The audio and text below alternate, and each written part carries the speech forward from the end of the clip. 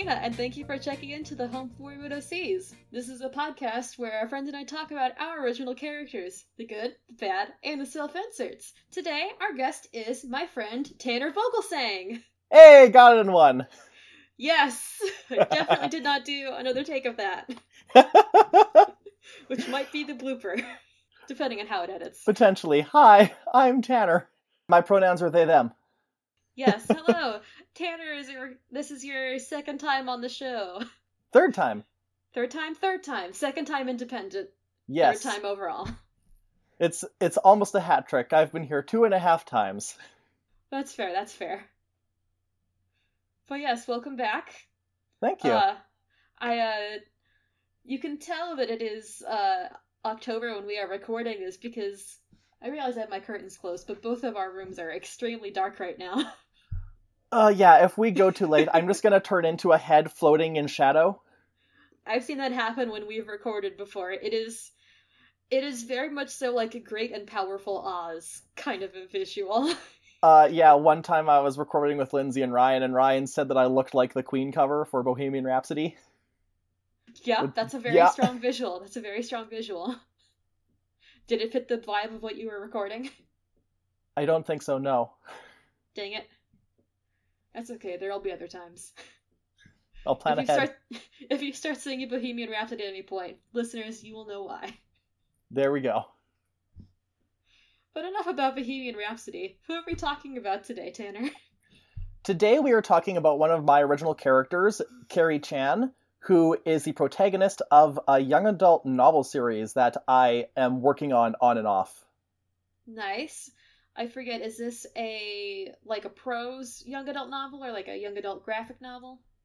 This is a prose, well, now that you're bringing it up, graphic novel would be real cool because That's for your other podcast.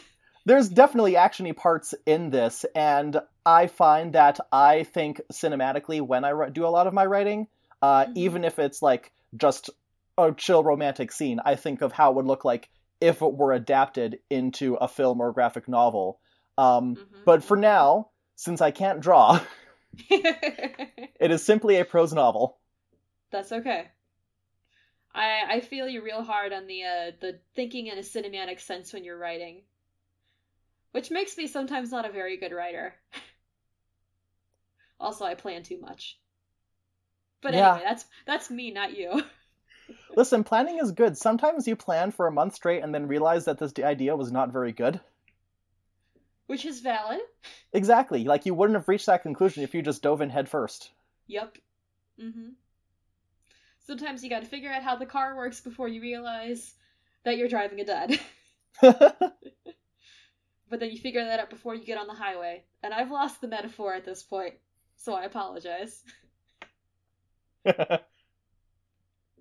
Anyway, so Keri Chan. Yes. Where would you like to start? I would like to start November 2nd, 2017. It was a Thursday. Was it actually? Yes, it was. Okay. I was just about to, dig for my phone and find my calendar. Listen, I know very specific how Keri came to be, because she sprang from my head almost fully formed like Athena. Okay. So, November 2nd, 2017, it was a Thursday. There was some snow, and I was walking home from the car place because my car was getting some stuff looked at. I can't remember specifically what. That's okay. That was over 2 years. Well, almost 2 years ago. You're fine. It was either oil or someone had crashed into me at that point. I can't remember which. It was a fine. I wasn't hurt or anything, but the car was one of those where it was like the entire outside is basically one piece, so they had to redo almost everything for one dent. Yikes. On the upside, my insurance covered it because I was not at fault. Good. And so since I didn't have to think about paying it off, I was thinking about National Novel Writing Month, which it was one day in, and I had barely done anything for it. And the past few times I had done it, I went really gung-ho on the 1st of November, and then petered out after. And I was a little concerned, because I petered out immediately instead of halfway through. How am I going to work on this? And so I was thinking about what I wanted to do with the story that I had in mind, and if I wanted to change anything, and where I should even start, because I hadn't written any actual words of the story, just a whole bunch of planning in the month beforehand. And then all of a sudden, like, as I was entering the door to my house, I was thinking, maybe if I didn't do this novel and worked on some other idea that I may have had. And then all of a sudden, every plot point, or nearly every plot point for this novel, for Keri's story, just happened in my brain, and I ran inside and I wrote 3,000 words. You had a Jimmy Neutron brain blast. Pretty much. Wow. Yeah, I ran in, I wrote 3,000 words of this story, which I titled Knights of the Dead, and Keri came to be pretty quickly. Like, there's still bits and pieces that I adjust now and then, but she, like, in her present form, not much has changed since her inception. Nice.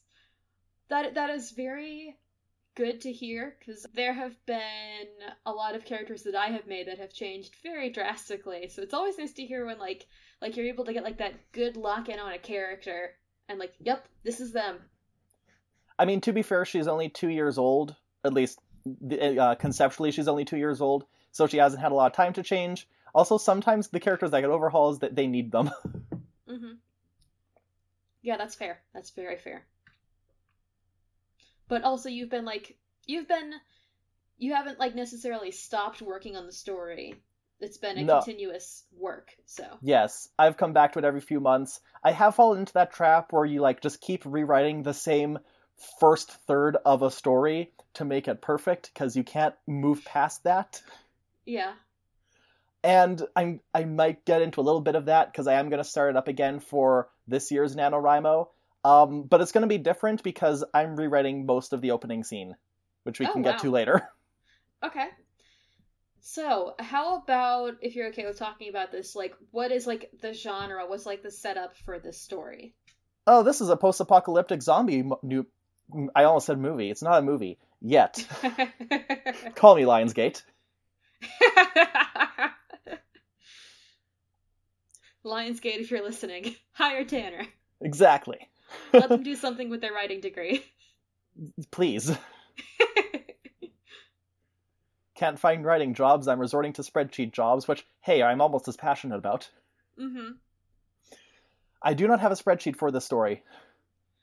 Interesting. I should make one, though. I mean, you could. You definitely could. So yes, this is a post-apocalyptic zombie story because I extremely like zombie stuff. And a lot of the impetus for this story came out of the fact that I like zombie stuff, but a lot of the zombie stuff is the same.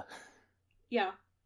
Like, conceptually, zombies can be really interesting, because quite often when you write a zombie story, it's not actually about zombies. The zombies are just a medium. Zombies are the bread, and then the metaphors you're trying to tell with the story are the filling for this sandwich. Yeah. And so, like, you have things like Night of the Living Dead, the classic, and that's about bigotry and prejudice. And then when you fast forward to Dawn of the Dead, that's about consumerism, and Land of the Dead is classism. The Walking Dead is about how humanity is inherently bad. And I would like to think that my story uses zombies to show that humanity is inherently good. Okay. Because I like zombies, I also like hopeful stuff. Yeah. I appreciate that you are giving me a character for October that is spooky. Yes. There's definitely spooks in here. Listen, I say that a lot of the story just happened that fateful day in November, but I had wanted to write some kind of zombie story for years at that point. Like, 2017, I would have been 7 years, probably would have been about a decade, because I got into middle school around the time of that big zombie boom, where you had the Zombie Survival Guide, and Walking Dead was just getting started, and then World War Z. Real world context, I think I actually, by the time that, like, the zombie boom was, like, ending its initial surgence, I don't want to call it, like, a resurgence, but its initial surgence, like, by that point I was on my high school's speech and debate team, and I think I heard several people doing, like, dramatic interpretation readings of the Zombie Survival Guide. I hated it. They weren't doing it with any, like, delivery. Oh, that's lame. See, when I did my 12th grade monologue, I did the opening monologue from Zombieland with the rules. Okay. And everyone loved that because I came in with a blood-spattered jacket and I had bought a Nerf gun. Nice. Nice. The Nerf gun was almost a mistake because then I came in for rehearsal with the Nerf gun with a whole bunch of drama students who did not have props, and the first half of that was, hey, let's play with Tanner's Nerf gun. Yeah, that sounds about right. The drama teacher tried to stop us, but she couldn't because we had a Nerf gun. Yeah. Yeah, so like all the zombie media came out, and I really wanted to tell some kind of story with zombies, but so many of them were the same. And everyone and their brother was making zombie stories, and they all followed the same, oh, we were just casually going about the day, and then zombies happened, and one of our friends got infected, and they're slowly going to turn to a zombie, and are we going to kill them now, or do we wait until they turn? And also a love interest is trapped on the other side of town. Da-da-da-da-da-da. Yeah. Plot point. Like, even Shaun of the Dead is pretty paint by numbers in that regard. Mm-hmm. In general, like, zombies are not necessarily my cup of tea, but I feel like Shaun of the Dead is the one that I would be the most interested in watching. Yes. Shaun of the Dead, that kind of parlays into the other reason I like zombies, which is I'm not a horror person, like, at all. I scare very easily. I'm a baby deer. People talking to me when I don't expect them causes me to jump a foot in the air. But with zombies, there's a lot of media that kind of takes the terror away from them because they can be extremely fragile. You get stuff like Shaun of the Dead, and you especially get stuff like the Dead Rising games, where it's all about, let's take out as many zombies as we can in wild and wacky ways. Zombieland also helps to play into that. Yeah. It's like, yeah, there's scary stuff that can happen, but mainly you have a giant paddleboard and you're just whacking zombies as you go through this mall and chill elevator music plays. Okay. I have seen a lot of ads recently on my Instagram for the new Zombieland movie. And every time that I like see one of those ads, I just wonder how like everyone has all those like, oh, I'm named after a city. My name's Madison. I'm like, but where are the people who are named, like, where's the kid named after Hell, Michigan? Where is Punxsutawney? Have you ever seen Zombieland? Absolutely not. Okay, so the reason they have all the state names is because they don't want to get attached to each other, so they just name themselves after where they came from.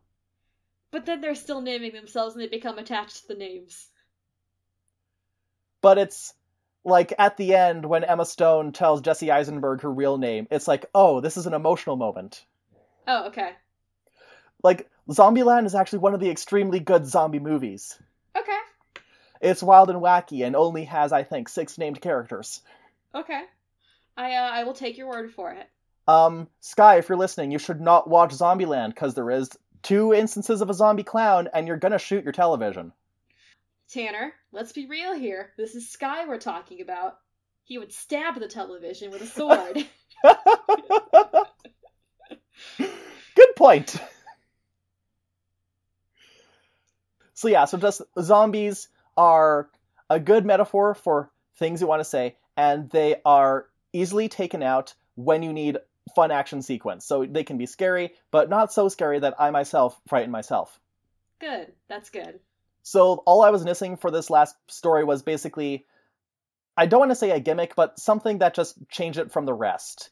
And that, I imagine the impetus from that also came from the Dead Rising games, because in the second game, actually I guess in the first game, just generally in the series, they introduce a serum that can delay the infection spread. So if you get bit, but you regularly take the Zombrex injection, then you can like indefinitely delay the transformation into a zombie. Interesting. So that just simmered in my mind with all this other zombie stuff and the kind of story I wanted to tell. And eventually it created a setting where zombieism is a virus, right? So naturally, there are going to be people who are born immune to it. Mm-hmm.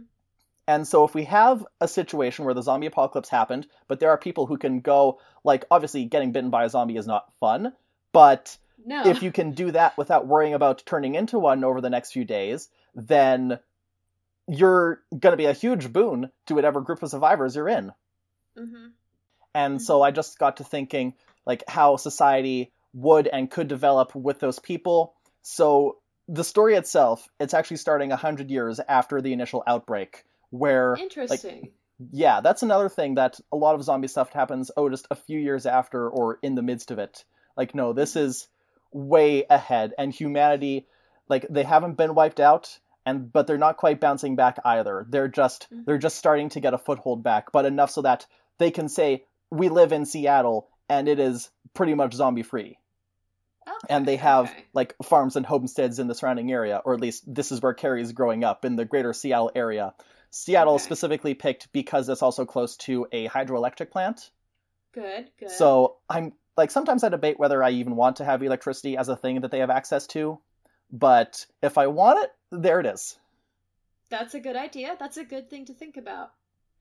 In regards to you thinking about hydroelectric plants, this might just be me, but have you ever thought about if something happens and literally everything goes south and we have to form roving bands in the movies to survive, what role would you play? I would be a scald. I'd be the documenter, I would be the all-purpose person, and also probably the counselor, because it's in my blood. I would like to think I'd be the voice of reason. I'd be the person who says, hey, let's maybe not fight about this right now. Yeah. And also you're tall, so you could convince them by being tall. I could also be the lookout, because I'm tall. Anyway, I got us off track again. Yeah. No, I mean, it's the same thing. It's when everyone is doing their zombie stuff, where it's oh, here's my zombie survival plan. Mm-hmm. And then, there's so many articles out there where it's how it's these days a zombie outbreak wouldn't be able to get off because everyone has a zombie survival plan now. Yeah, that's true. So, a lot of zombie media assumes that people do not know what zombies are, except for one, which I'm not going to name because I am going to put it on blast.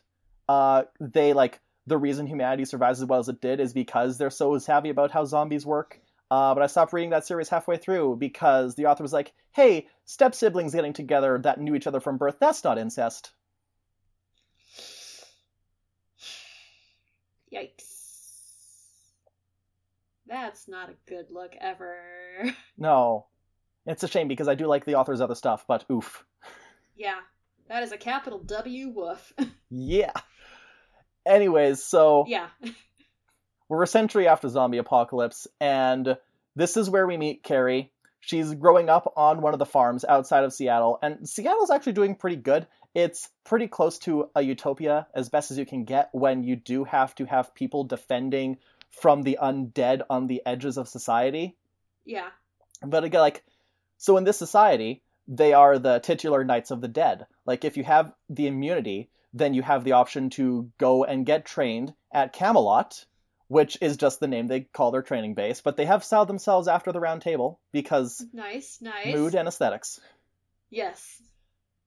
You get to go get trained, and then you patrol the outskirts and the city itself, and you can take out any zombies that happen, because even at your best, zombie outbreaks are going to not outbreaks, zombie hordes are going to show up on the farms, and everyone has to go get rid of them, whether it be through the few guns we have, or bows and arrows, big sticks. Swords? Do they have swords yet? They definitely have swords. Keri, so here's the thing about Keri. Keri's a combination of a lot of stuff that I wanted to see and did not in the YA as I manifested her in my mind. So one of the major things about Keri is that she's Asian. Her last name is Chan, and she has Chinese heritage and descent, all that stuff. Obviously, when I start doing this in earnest and have a reasonable draft, I would be sending this to a sensitivity writer just to make sure I hit all good points. Because, again, I am physically unable to have a story that's just about white people. So I'll be sending it to about 18 different... What did I just call them? Sensitivity readers. Thank you. I'd be sending this to about 18 sensitivity readers just to make sure I'm not hurting anyone. That is a good idea. The other major factor is that she is missing her left hand, which I have written on a post-it note because I definitely mixed up hands several times in the initial draft. Luckily for you, I am not left-handed. So, and it's not from zombies. She actually got into an accident with the farm equipment, but everyone Ah. thinks it's zombies because there are several characters that have amputations. I noticed that while I had been able to track down pretty good disability rep in general, I had never seen amputations, and this is definitely going to be a big thing in a situation with zombies. And whether you're immune or not, the people's first thing, if they see you bitten on the arm, is, okay, get rid of that arm. Yep. Mm-hmm. Just pull a Magus Birdsides, get your axe, and chop that sucker right off. Precisely. And so, yeah, it's not a huge thing, and it's basically not really a running gag, but like people see it and like, oh, zombies, and she's like, no, just farming equipment. But her dad, who's pretty good at gadgets and whatnot with what he can make in this situation, she's got a bar inserted into her arm that she can notch tools into. So usually it's just a grabby hook grabber thing, but when she has to fight off zombies, we're putting a big scythe in there. Nice. Another influence for this was definitely Ruby, which I was still a little bit into when I created this. So yeah, Ruby Rose just stylistically is an inspiration for Keri. I mentioned that there's action stuff in this. It is extremely anime when it gets to some of the bigger fight scenes. That is perfectly okay. It is writing scenes like that, I imagine, will probably make it easy if it ever gets adapted into anything visual. Oh yeah. Or like, I'm just gonna stick this in your ear now, like, spot illustrations are a thing. Like, it could be like, oh hey, like, illustrate this one particular scene from this giant battle, just to like show how it is. I have definitely seen that. It's been a while since I've seen that because I don't think it pops up in YA very often. But it really doesn't. But I definitely remember it showing up when I read Narnia. Oh yeah. Oh gosh, yes. Books, especially like Narnia, that came out around that time frame when they had more. I guess actually no, I don't have the history training to be able to talk about that. But novels from that era, I feel, were pretty big users of spot illustration. Yeah. Just to get the trifecta, Keri is also asexual, and that part actually came about a little later, just because I was charting out people's relationships and friendships, and I realized that I'd never really given Keri a designated love interest. And I was like, for a while, I was just like, you know what? She doesn't really need one. I'm just going to have her be asexual. Now, eventually, as I rearranged plot stuff to figure out where people were going to be, I did end up giving her a love interest, but the asexuality part never changed, and that is going to be not a huge factor, but just something that they discuss. And part of the development of Keri and Gabriella's relationship will be Keri thinking she shouldn't be with Gabriella because Gabriella is very flirtatious and she's not a stereotypical bisexual where she's just jumping on everything, because she is still a teen. I'm not gonna go weirdly ridiculous with that. But she's blatantly attracted to people and voices that, and does like to have a sexy, healthful lifestyle once she gets to that point. Oh my gosh. And Keri is concerned that if she can't give her that, then she doesn't want to pursue the relationship. But also there's zombies, so eventually when push comes to shove, she's like, you know what, I love you either way, and we're gonna make this work. Aww. And then sweet, sweet lady kisses. Aww. Somewhere someone's heart just grew 3 sizes. And this would be again, I planned this out as a trilogy. It would cover several years worth of stuff happening. Writing the story has really taught me how to do time skips effectively, and Good. J.K. Rowling has done a lot of stuff wrong, but the fact that she managed to get... That's a whole other podcast.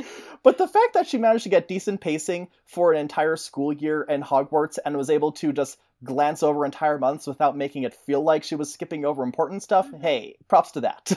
Oh yeah. Oh gosh, yes. Especially because, excuse me, so often in school, it's you blink and then it's oh, it's time for midterms, but I swear I just moved in yesterday. Well, now I have to go study.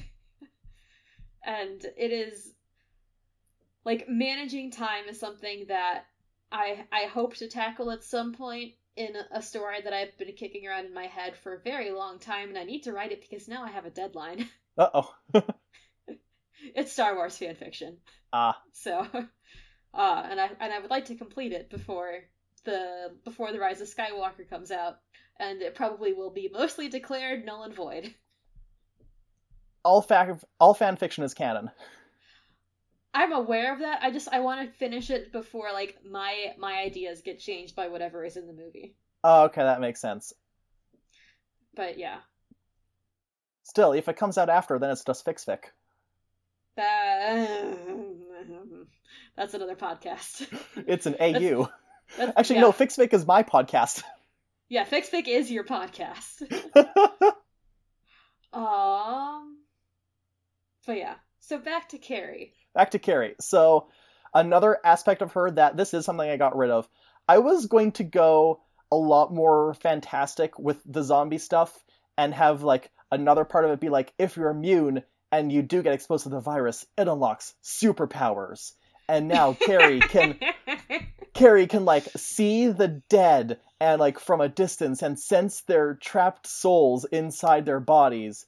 And another character has telekinesis. Okay. And, like, that's still something that could be very interesting, and it definitely would make the story a lot more anime than the form it is in now, but at some point I abandoned that because it became way too cluttered, and it kind of just got away from other aspects of what I wanted Keri to be, because initially Keri was like, oh, I could never, even if I was immune, I could never join the Knights of the Dead because I have these weird anxiety hallucinations when I'm fighting zombies.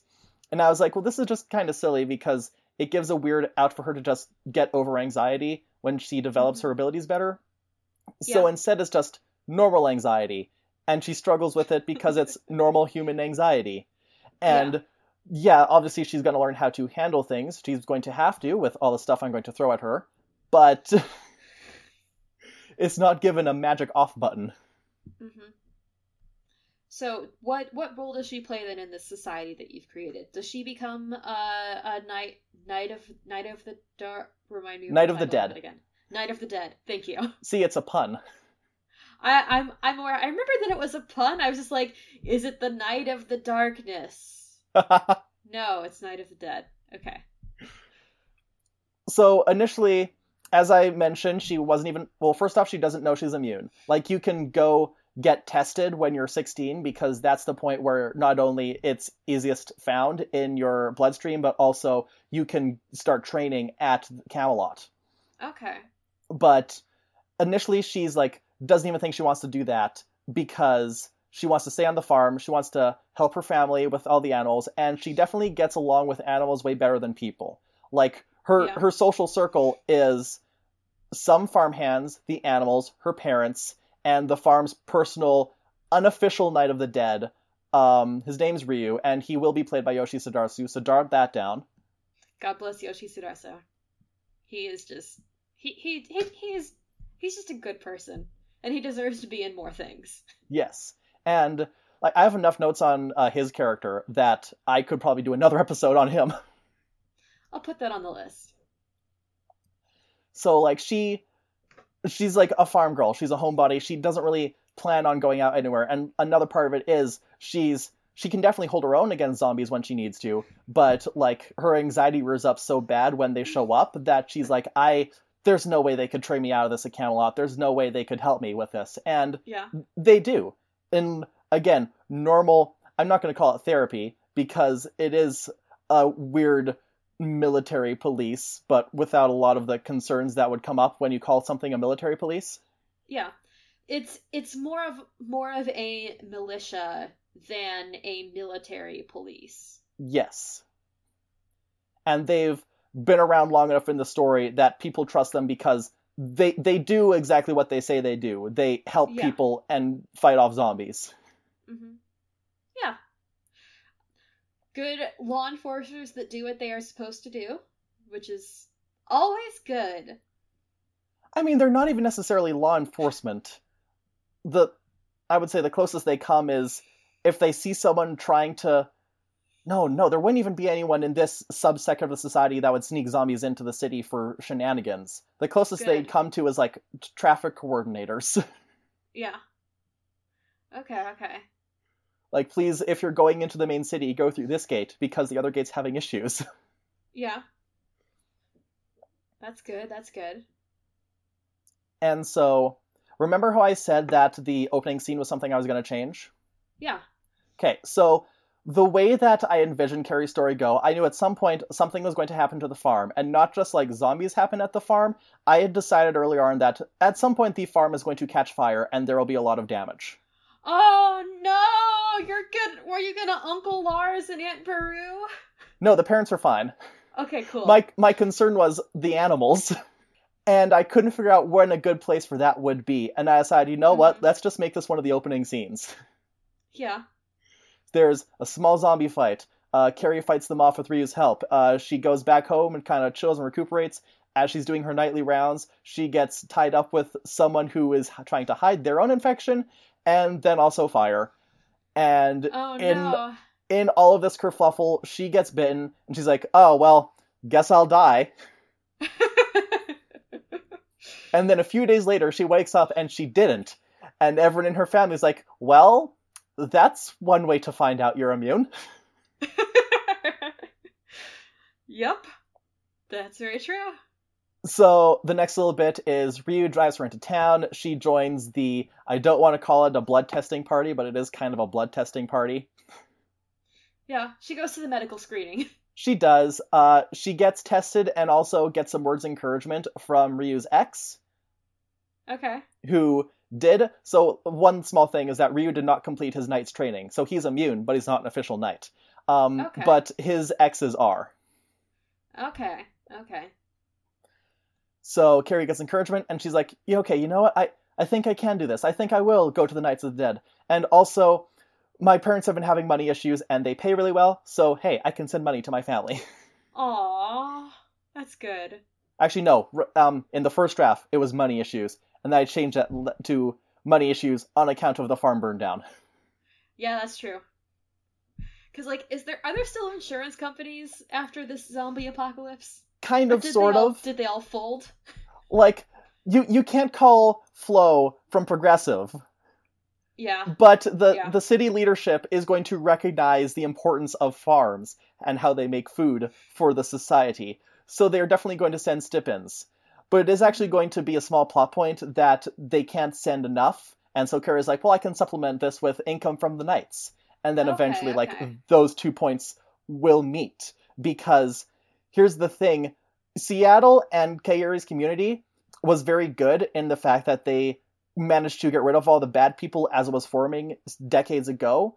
And now it's completely built on protecting, like, humanity in humanity's own self-interest. And literally, we do not have time to be bigoted against people, regardless of race and religion and disabilities and whatnot.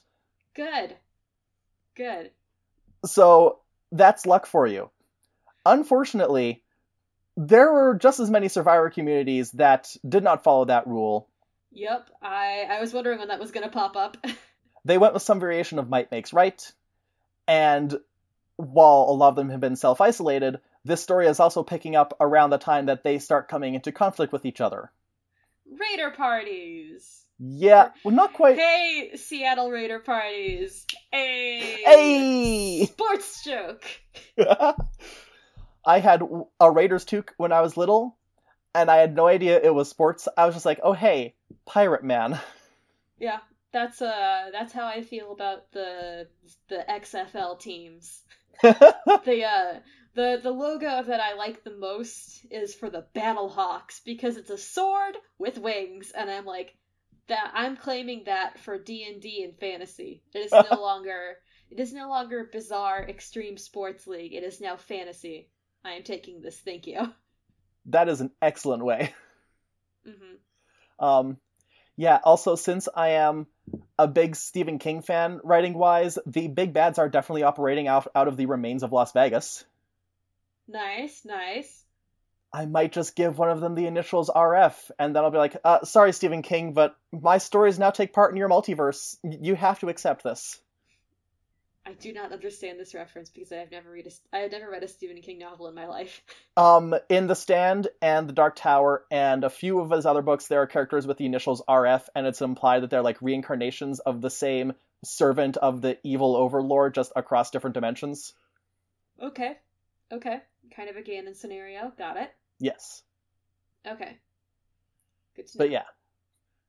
So Keri, as Keri is starting her training and they're fighting against zombies, and all of a sudden they find they have to fight against people, which is a problem because all the training is surrounded against fighting zombies who, attack with grabbing and biting and do not have weapons and Or do not tactics. strategize. Yeah. I have a very quick question before we go into this, which is what kind of world is this? Is it I'm trying to picture it visually. Is the world of Knights of the Dead is it getting more into fantasy with armor? Is this like Dragon Ball kind of a thing where there's still people hanging out with dinosaurs or whatever, but there's also farmers and land speeders? What is this kind of setting like? Aesthetically, it's trying to think. Is it Fallout kind of a thing? It's close to I would say it's close to Mad Max actually, but where Mad Max is more of a diesel punk, Knights of the Dead is steampunk, slowly edging into getting some electricity going because again they're near a hydroelectric dam. It would have failed after all the infrastructure fell apart, but it's still there. They can find the capability to repair it and have people run it. Okay, gotcha. They're at a technology level where they have trains and probably radios, at least for communication. Although I was debating the extent and how many people would have had radios and how much of it is just done by messenger courier. Because courier makes things more interesting, makes it easier to have breakdowns and, oh no, we're away from this one spot, we cannot send messages back to base that we just got attacked by humans? Humans attacking us? Why are humans attacking us? Yeah. That's very good. Which is a far cry from an initial draft where I had straight up radio stations. And they did play a Kesha song they played a TikTok, but the lyrics had been lost to time, so they revised most of them, so it was about fighting zombies with your friends. You know what? I feel like Kesha would approve of that. Kesha would definitely approve, but I feel like if I went forward with it, I would just have her rewrite it herself, because my lyrical changes were just silly. Honestly, you complete this and you write a very nice letter to Kesha, she would probably also record it. Just you'd get an iPhone recording or whatever of Kesha singing her own AU lyrics, and then all of us in our corner of the pod would just spontaneously combust from the sheer awesomeness. That is something I want to play with a lot of cultural references being lost to time, and so those they have are they're completely misconstrued or shockingly accurate. Okay. I am curious to, what are some things that you would, carry over? There was a book of fairy tales, for sure, just because I like fairy tales. So Keri definitely had a book of fairy tales from the before times. Mm-hmm. But she also has, a newer book of fairy tales that was, it's a lot worse quality because hand stitched together and hand bound, but it's all similar stuff to what she has, but there's zombie morals and metaphors in there. Yeah. That's neat. And they would know every in this small pocket they know everything about Batman, and just a lot of Batman stuff may have survived. And they know exactly, he's a fictional character, and he was for entertainment purposes, and da-da-da-da-da. But then also turn around and think Sherlock Holmes was real. Yeah. Yeah. Or, actually, it might be funnier if the opposite was true. Yes. Also, because it's Seattle, Starbucks, yes or no?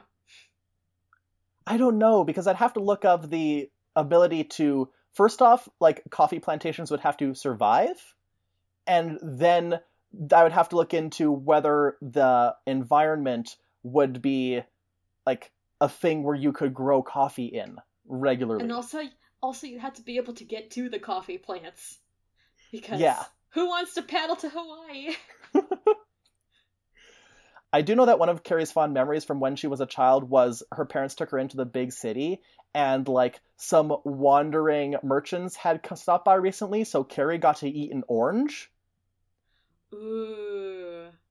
From the far-off land of Disney. Because you know that's what would happen. From the distant kingdoms of Florida.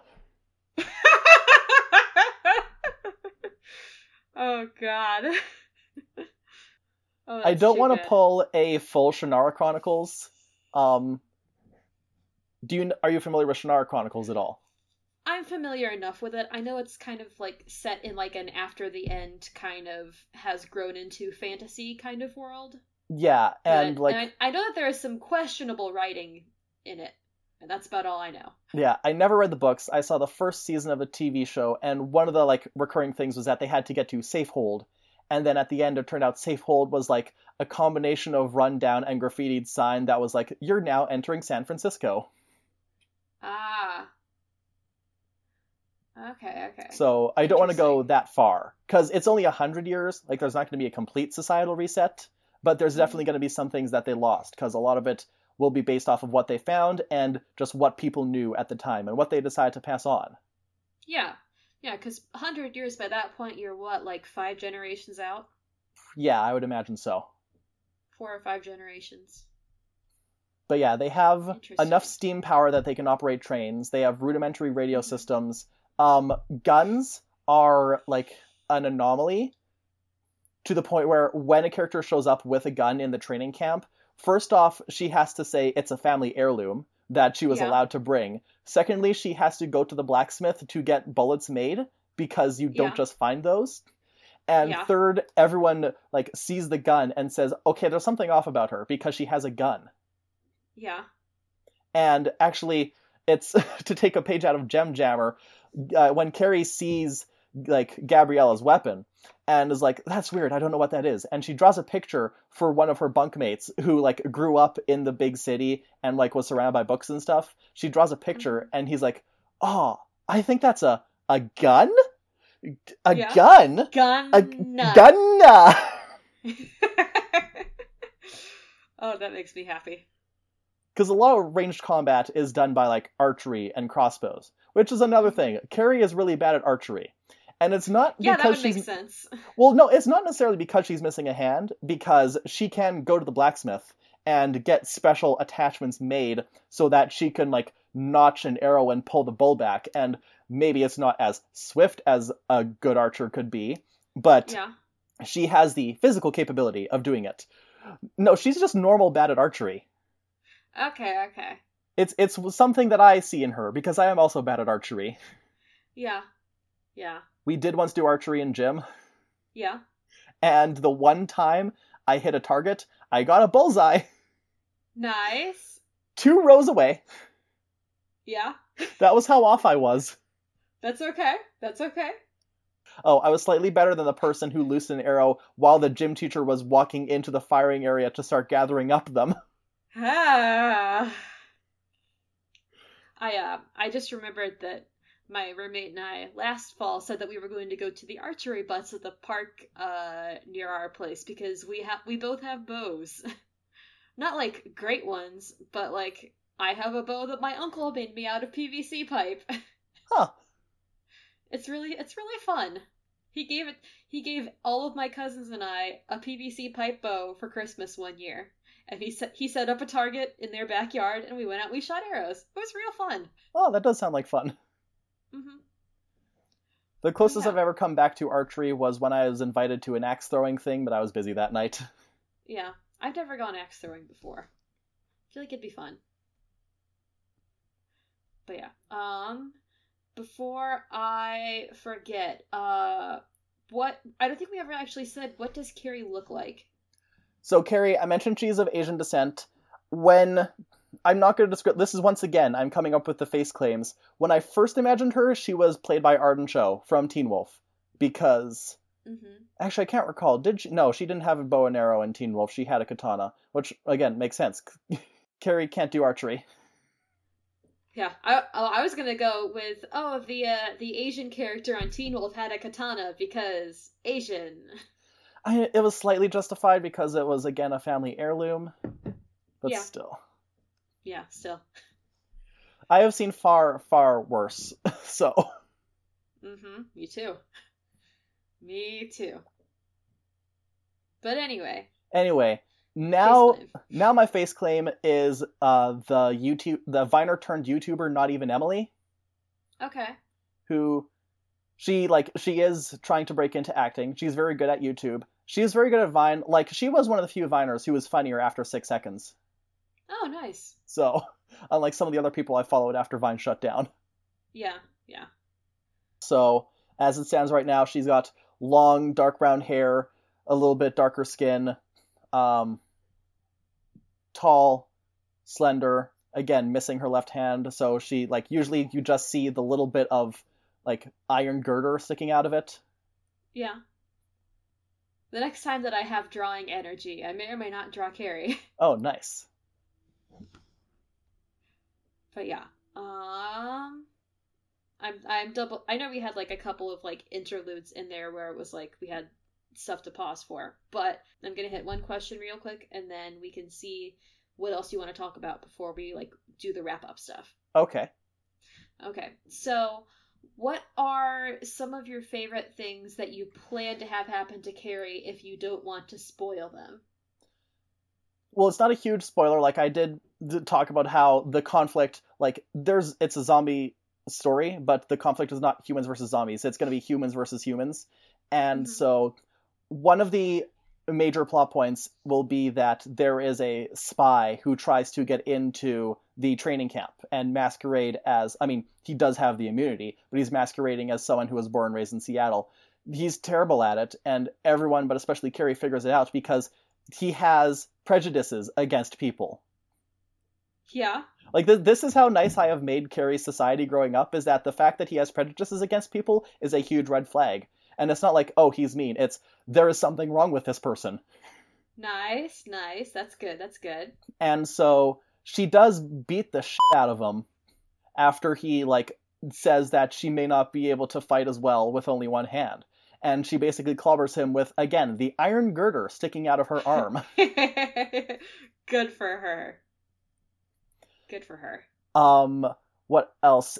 Near the beginning, so they travel to Camelot by train, but near the beginning, as they're traveling, it breaks down, and they have to go through the woods on foot. Yeah. And even though the trainers try and corral all the kids together, eventually they get separated, and she has to lead her whole squad through these zombie-infested woods to, like, this distant light that they really hope is Camelot. Is it Camelot? It is Camelot. It's not only a model? It's not only... Well, in the movie it might be.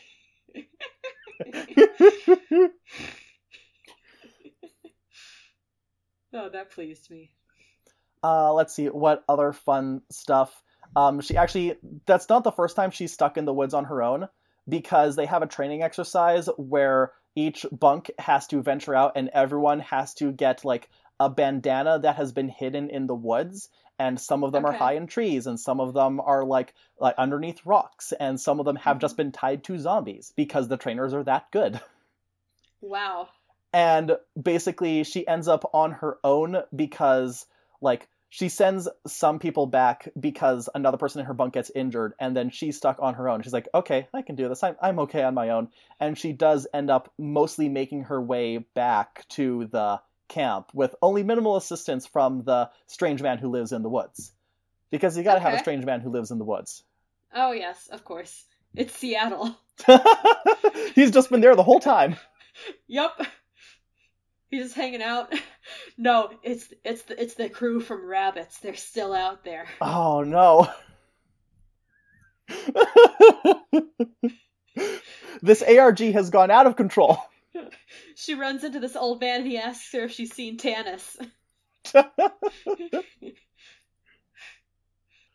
Zombies make me really uncomfortable. I wish I could go home and sleep on my Casper mattress. Oh, God. Oh, God, don't say anything. They'll hear it somehow and they'll get ideas. And then, like, the furthest I can go without spoiling is that eventually, like, the big conflict is going to kick off partway through when Keri and her bunkmates and one of the trainers, like, they're just out on patrol, and specifically it's to learn how to patrol on horseback. And a few of the bunkmates are struggling because they're city folk. Yeehaw.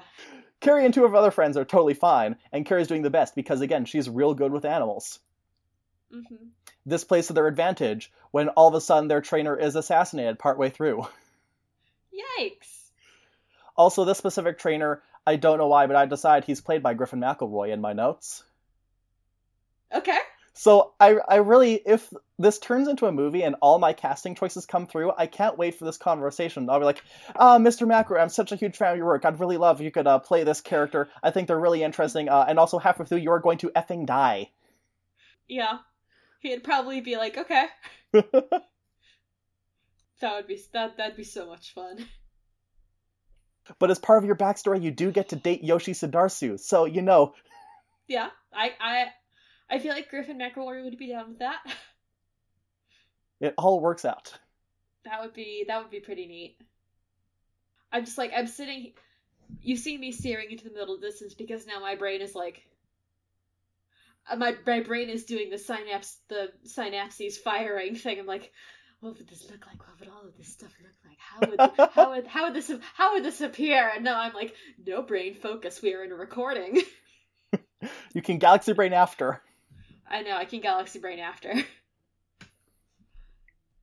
Anyway, do you have anything else that you want to go into before we talk about the final question? Or the last question? I think I've covered the majority of the stuff about Keri, because I talked about anxiety, canceled superpowers, the fun stuff. There's definitely a rocket launcher in the future, but I don't think she wields it. Nice. She wouldn't know how. Yeah. And also, those things are, I imagine, pretty heavy. Yeah. With extremely rare ammo. Yeah.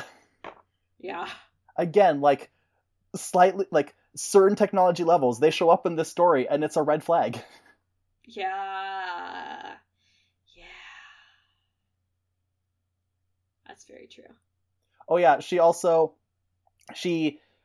since things happen really quickly as they are coming into the training area, like, she just gives people nicknames when she sees them repeatedly but doesn't get a chance to interact with them. Yeah. So Gabriella, who I've mentioned is this, like, she's mysterious, she has a gun, she eventually becomes Keri's love interest. Yeah.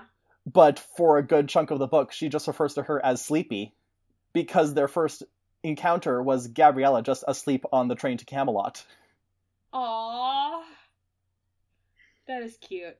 And, like, she's never mean to Keri, but she ribs her and she flirts with her, and, like, eventually Keri is like, hey, Sleepy, where'd you get that gun? And she's like, what? Why are you calling me Sleepy? And Keri's like, well, you're asleep. All the other interactions I've had with you, you're just sassing me. And Gabriella's like, you're right, I don't have a comeback for that. You're absolutely right. Okay. The beginning of a beautiful relationship. Exactly. Mm-hmm. So, if you are good, then your last question for the evening is, why do you love Keri so much? It's pretty plain and simple why I like Keri. She, like, again, bursts from my head pretty fully formed, and so it's hard not to get attached to her when she's so well created already. I don't want to toot my own horn. Actually, I won't, because I didn't make her, my brain did, and those are two very different things. Oh god, that's not... That is a topic for a psychology podcast that is not this one. But, like, you know what I mean. Yeah, I do. I didn't, like, a lot of the stuff about her, I did not consciously choose to happen. Like, it just manifested spontaneously, or it was one of those situations of the character saying, hey, I am this. I'm like, yeah, you're right. Yeah. And also just, because I'm so invested in her, I know that I'm going to be telling her story one day, like, in an official published format. Mark my words, they called me mad. Hey, you know what? Speak it into the universe. Exactly. The McElroys will be in Trolls 2, Sequinox will be a Netflix show, and Knights of the Dead will be a published work. Exactly. But yeah, just the fact that I know it's going to come to fruition at some point, it keeps me invested in her. It's a self-feeding loop, but it's, good emotions. Yeah, that is very true. And that's a good position to take on that. Cool. So, thank you so much for coming on the show. I always appreciate having you on. Well, thanks for having me back again. I mean, you're welcome. I wasn't going to tell you no. Also because you asked very politely, which I appreciate. Oh, well, thank you. Where would you like to be found on the internet? What do you have that you want to promote? So, I know you have a lot. I mean, I don't have that much. I think I talked it up before realizing that other people I know have 4 times as many things on the internet as I do. Look, we can't all be Jake Mason. This is true, as much as I try. See, I'll never match his hair, so... None of us will, Tanner. None of us will. I got rid of it, because it disappointed me. My hair, not his hair. So anyways... Yeah, anyway. I have 2 main podcasts that I'm on.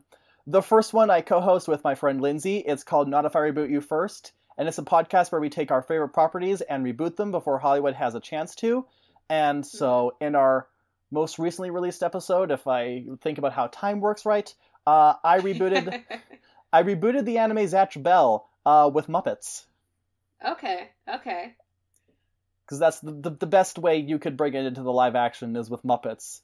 I mean, yeah, probably. Yeah.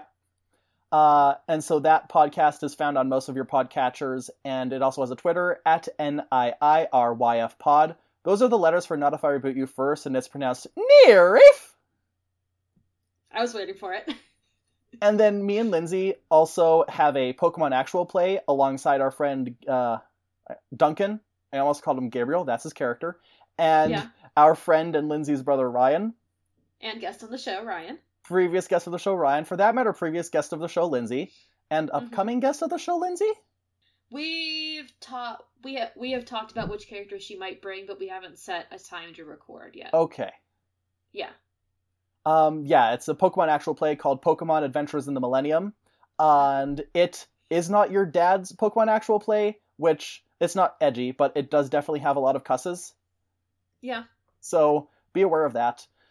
And that can be found on Twitter at PKMN_millennium with 2 L's and 2 N's, which is the proper way to spell it. Yeah.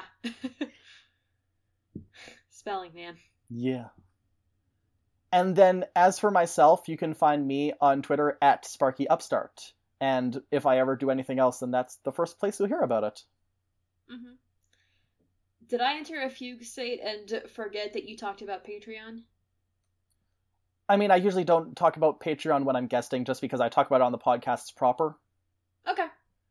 And that's alright, I wanted to make sure. Well, we did recently redo our Not If I Reboot You First Patreon stuff, so if you have heard of me, and you glanced at our Patreon before, and you're like, this isn't something that I'm willing to give money to, fair. But if you want to check that again and see if we've managed to change your mind, have at it. Yeah, I have like a list of like things that I need to pledge to on Patreon, but I am even worse at getting on Patreon than I am at checking Discord.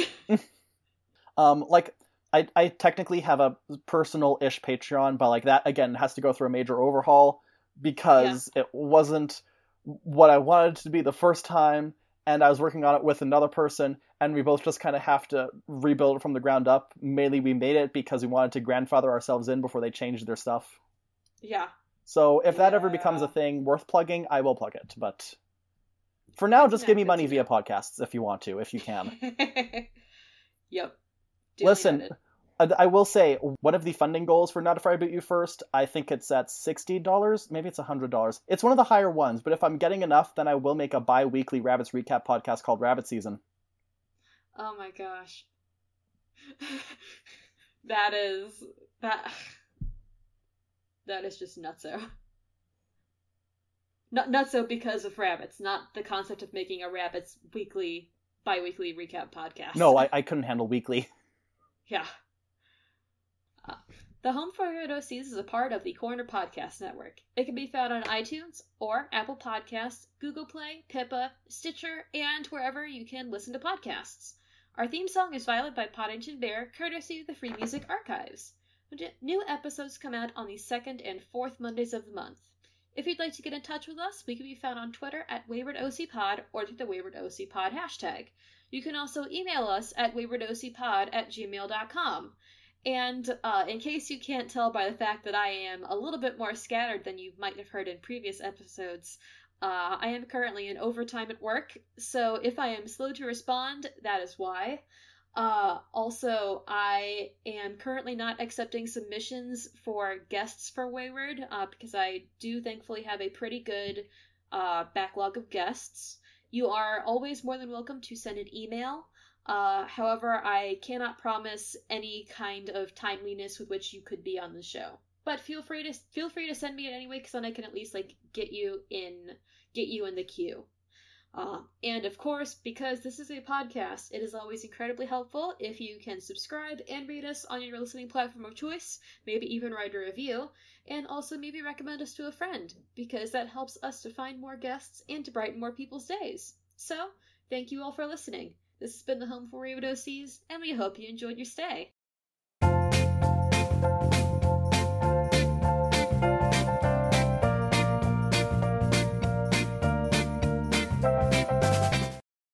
Hang on, I got a note from work. Ah. Hang on, I gotta call work to see if I can get a shift for tomorrow. One moment. It's okay, go for it. Just leave your recording going.